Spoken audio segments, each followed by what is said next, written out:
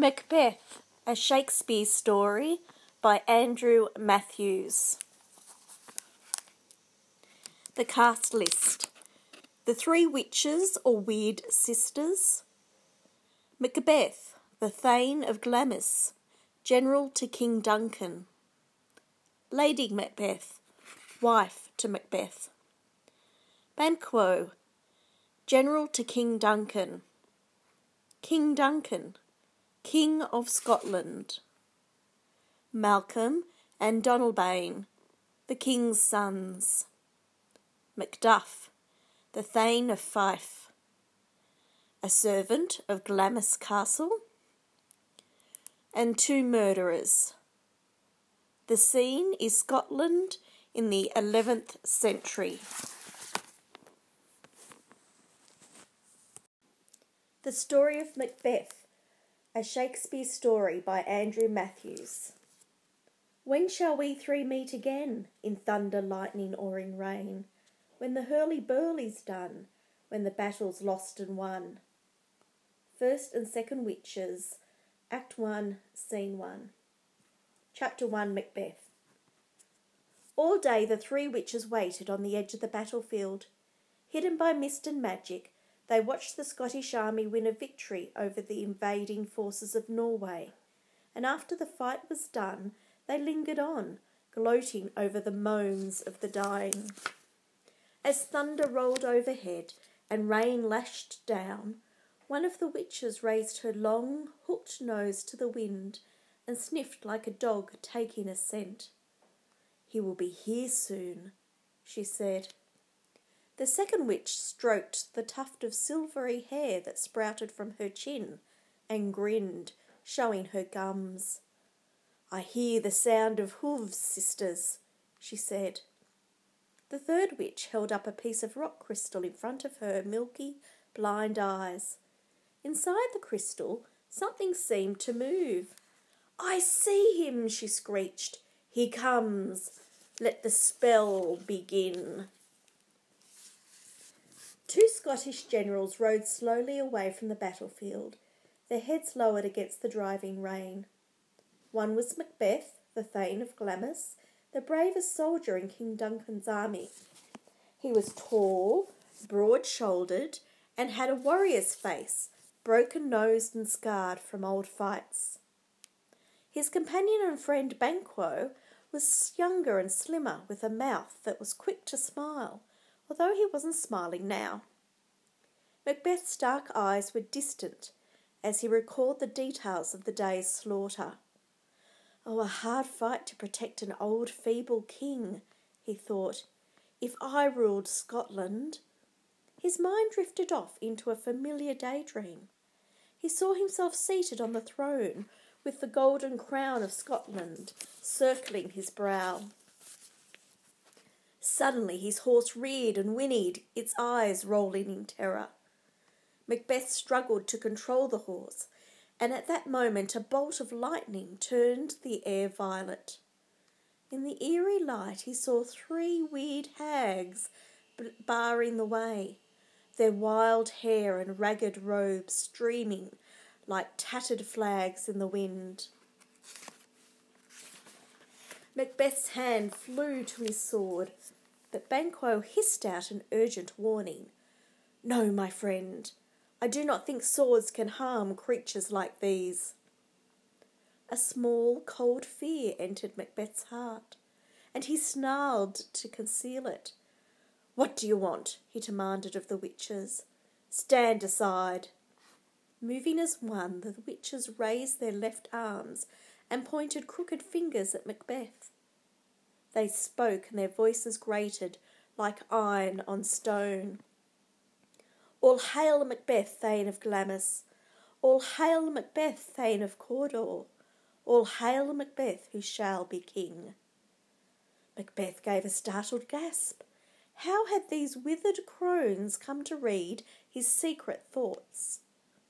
The witches turned their fingers to Banquo. "All hail Banquo," they chanted. "Your children shall be kings." And they vanished like a mist of breath on a mirror. Were they ghosts? Banquo whispered in amazement. They were mad women, snorted Macbeth. How can I be Thane of Cawdor? He's alive and well and one of King Duncan's most trusted friends.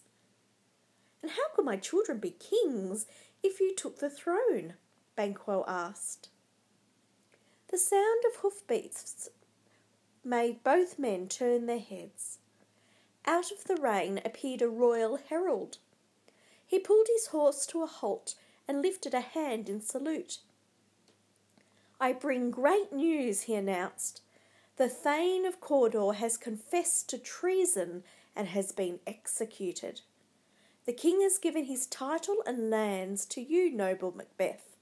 He has proclaimed you as his heir after his sons Malcolm and Donalbain. All hail Macbeth, Thane of Glamis and Cawdor.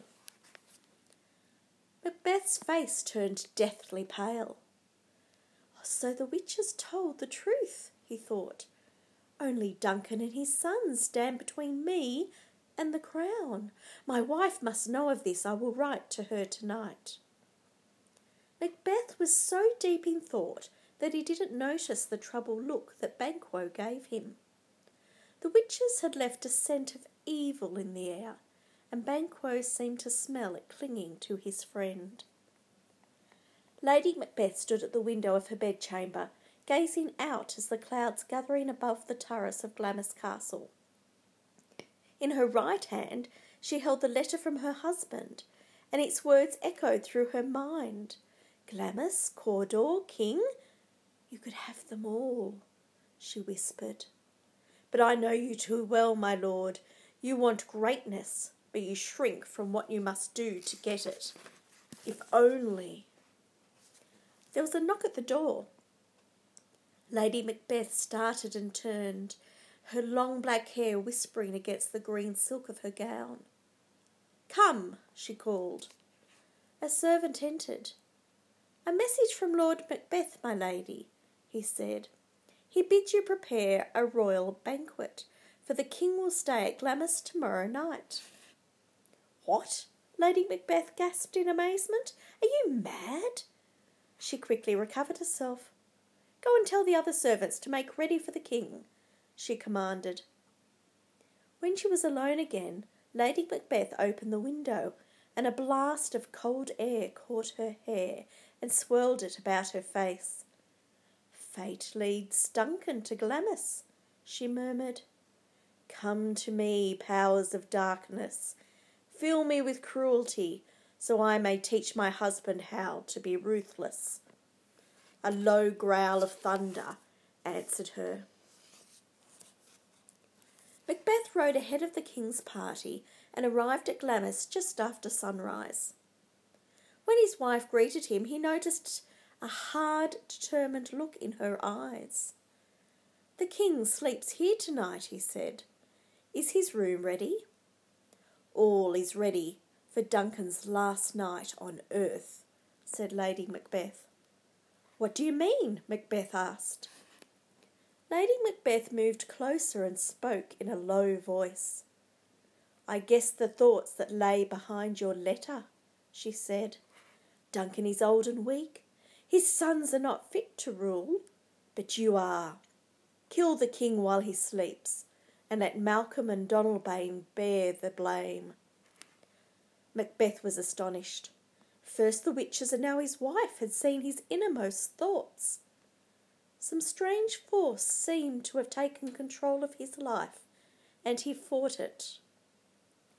I will never commit murder and treason, he declared. I will put a sleeping potion in a jug of wine and send it to the guards at the king's door, Lady Macbeth said quickly. They will sleep like babes. It will be easy for you to slip into Duncan's room. No, I cannot, Macbeth groaned. Lady Macbeth's face twisted into a sneer. This is your real chance to be king, she said. Are you too cowardly to take it? I am no coward, snapped Macbeth. Then prove it, Lady Macbeth hissed. Kill the old man and take the throne. Once more the strange force moved through Macbeth. flowing into him from his wife until he was unable to resist. "All hail Macbeth, who shall be king," he thought, and he could almost feel the crown upon his head. Long after the castle had fallen silent, Macbeth left his room and crept along the corridors. His hands trembled, and the sound of his pulse in his ears was like the beating of a battle drum. "This is the hour of the wolf and the witch," he thought, "when evil spirits roam the night." And as the words crossed his mind, a ghostly glow gathered in the darkness, shaping itself into a dagger that floated in the air, shining with a sickly green light. Macbeth almost cried out in terror. "Be calm," he told himself. "This is a trick of the mind." To prove it, he reached out his hand to take the dagger, but it floated away from him and pointed the way to Duncan's door. Blood began to ooze from the blade, as though the iron were weeping red tears. A bell tolled midnight. "Duncan's funeral bell is ringing," muttered Macbeth, and he followed the dagger through the gloom. Lady Macbeth also heard the bell toll, and it seemed a long time before her husband returned. There was blood on his face and hands, and he carried 2 daggers. "You should not have brought the daggers here," said Lady Macbeth. "Go back and put them into the guard's hands, as we planned." Macbeth's eyes were blank. He shook his head. "I will not go back there," he said hoarsely. "Then I will," said Lady Macbeth, and snatched the daggers from Macbeth's hands and left the room. Macbeth stood where he was, shivering uncontrollably, seeing nothing but Duncan's dead eyes staring.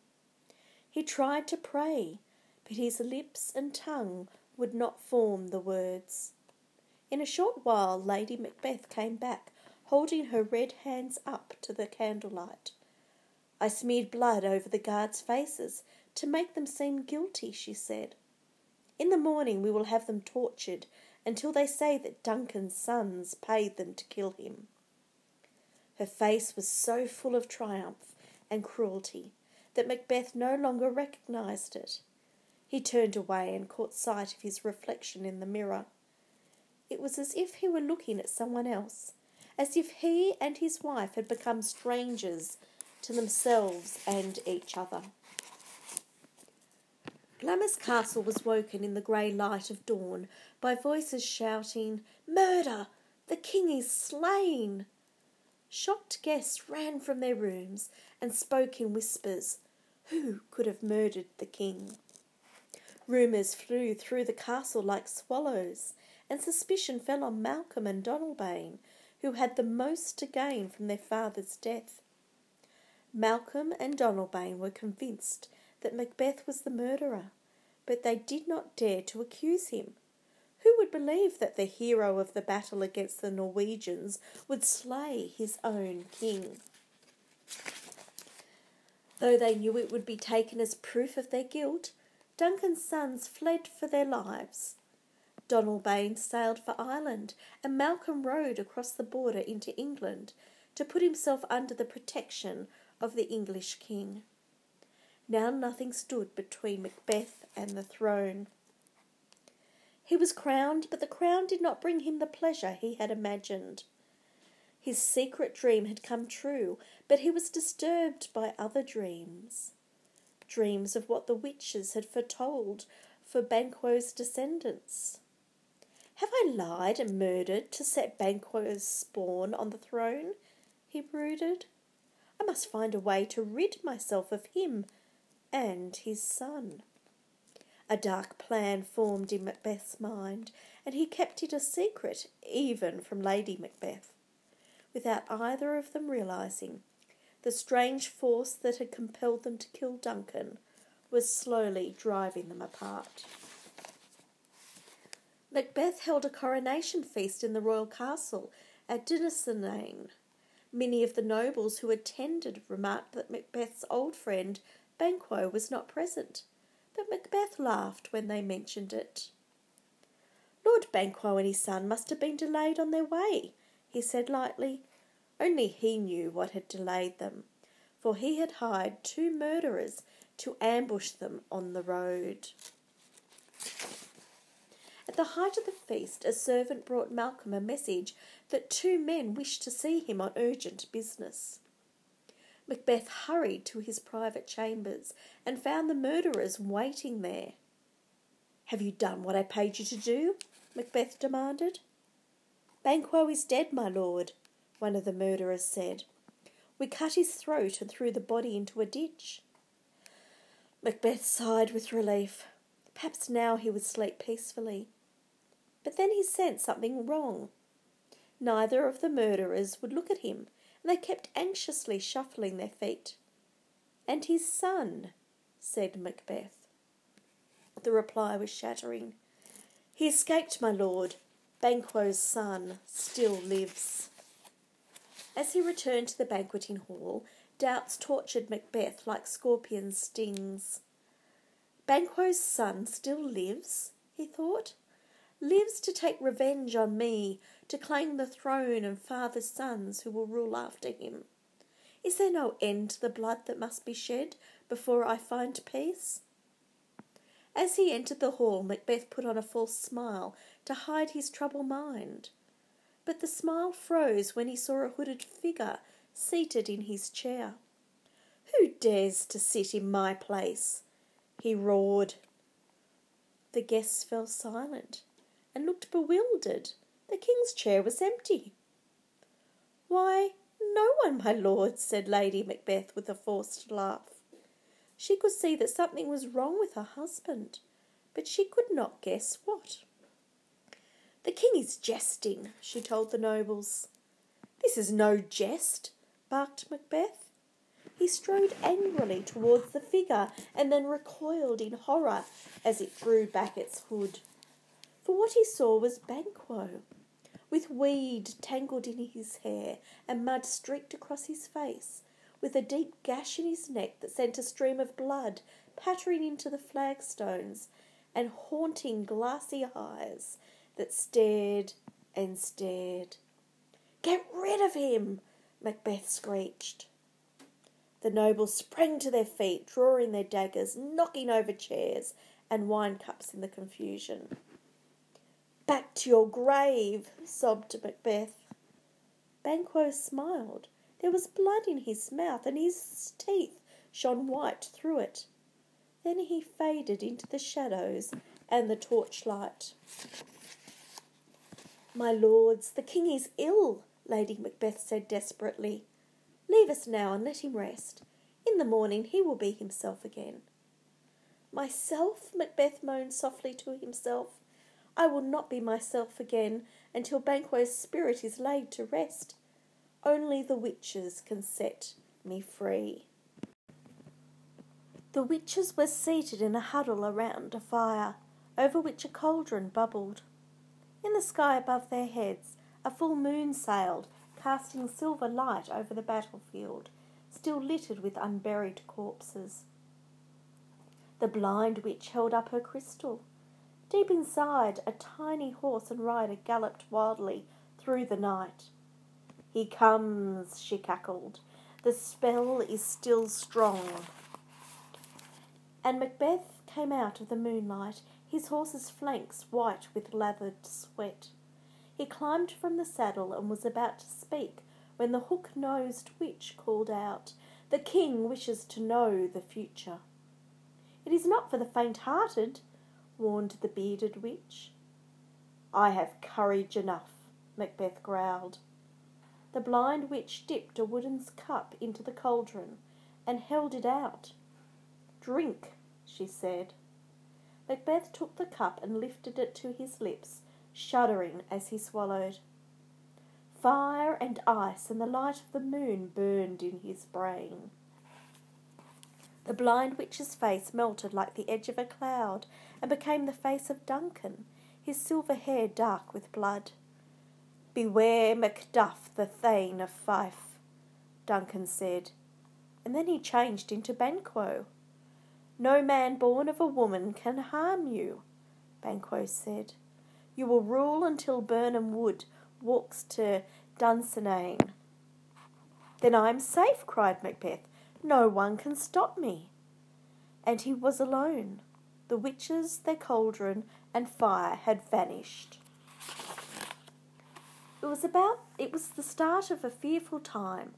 On his return to Dunsinane, Macbeth ordered that Macduff be arrested.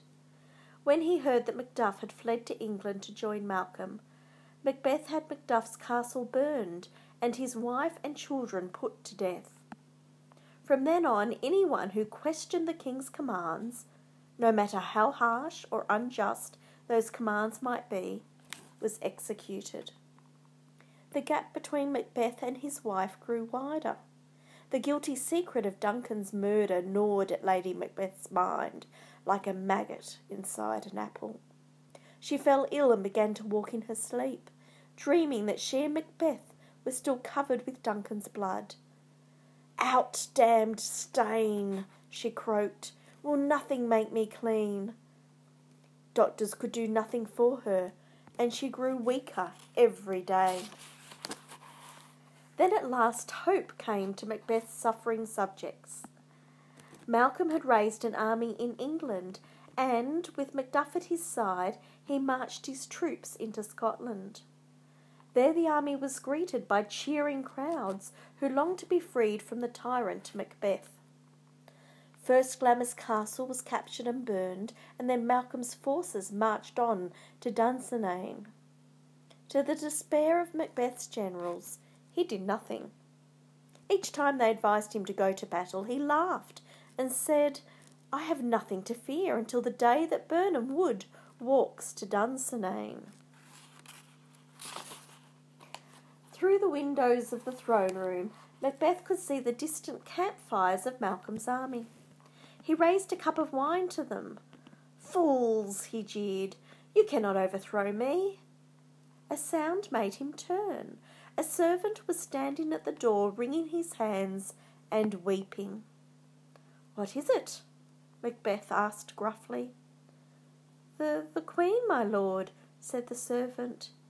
"She is dead." For a long time Macbeth was silent, remembering the early years of his marriage, when the world had seemed bright. "Life goes on day after day, but it means nothing," he said in a cracked whisper. "It ends in despair and darkness and death." Macbeth did not sleep that night.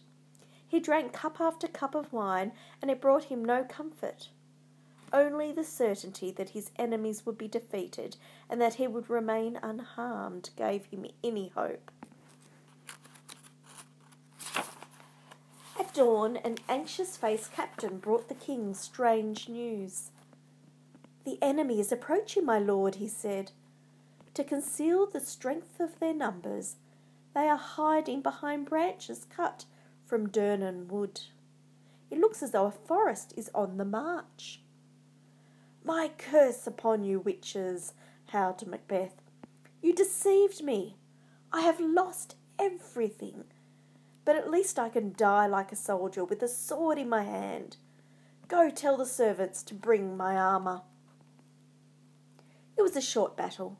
Macbeth's army had no stomach for a fight to protect a king they now hated, and the soldiers began to surrender to Malcolm's men, first in a trickle, then in a flood.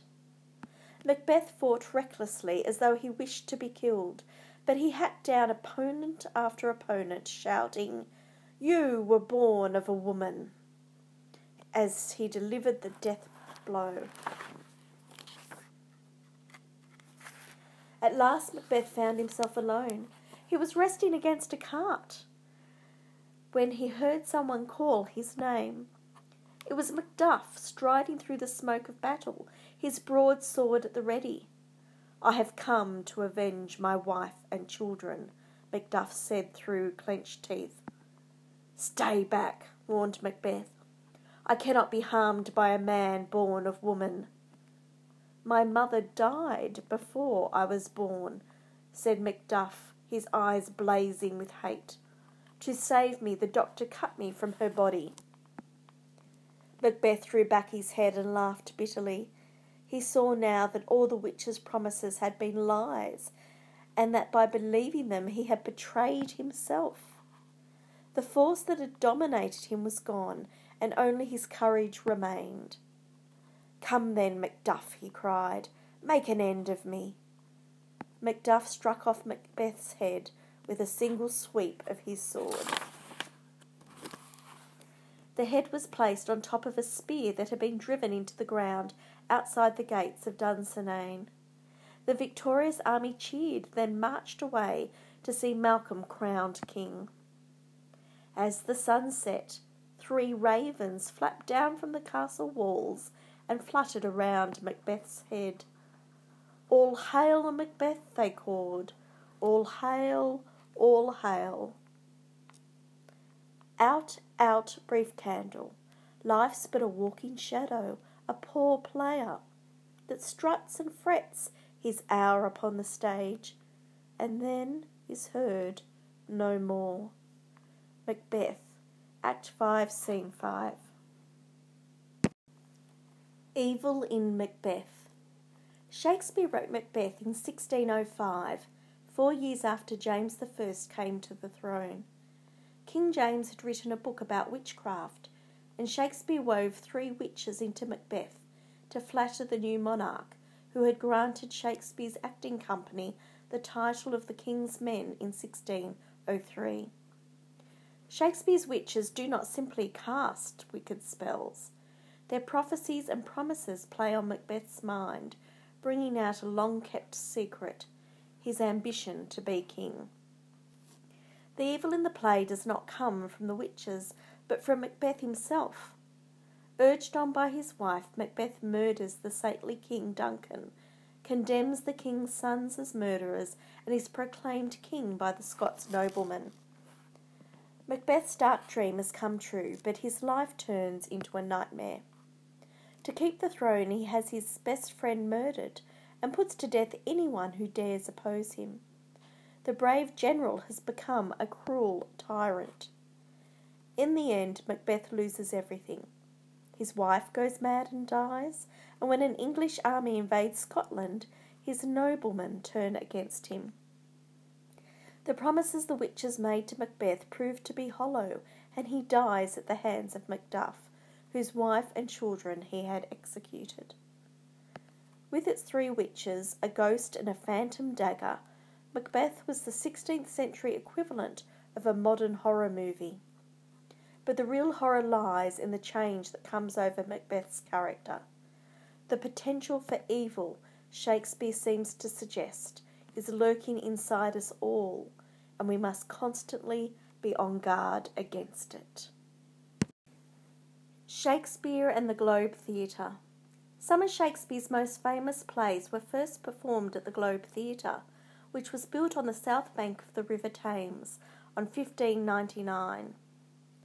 Going to the Globe was a different experience from going to the theatre today.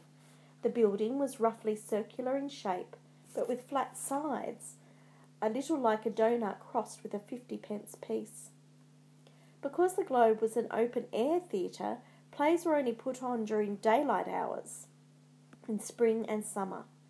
People paid a penny to stand in the central space and watch a play, and this part of the audience became known as the groundlings, because they stood on the ground.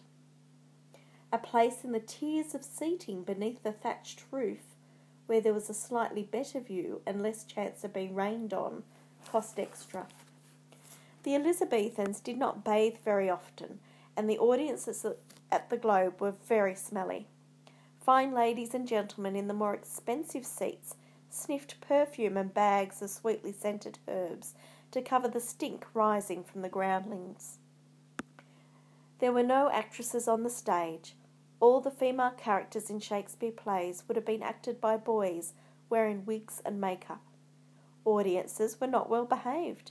People clapped and cheered when their favourite actors came on stage. Bad actors were jeered at and sometimes pelted with whatever came to hand. Most Londoners worked hard to make a living, and in their precious free time they liked to be entertained.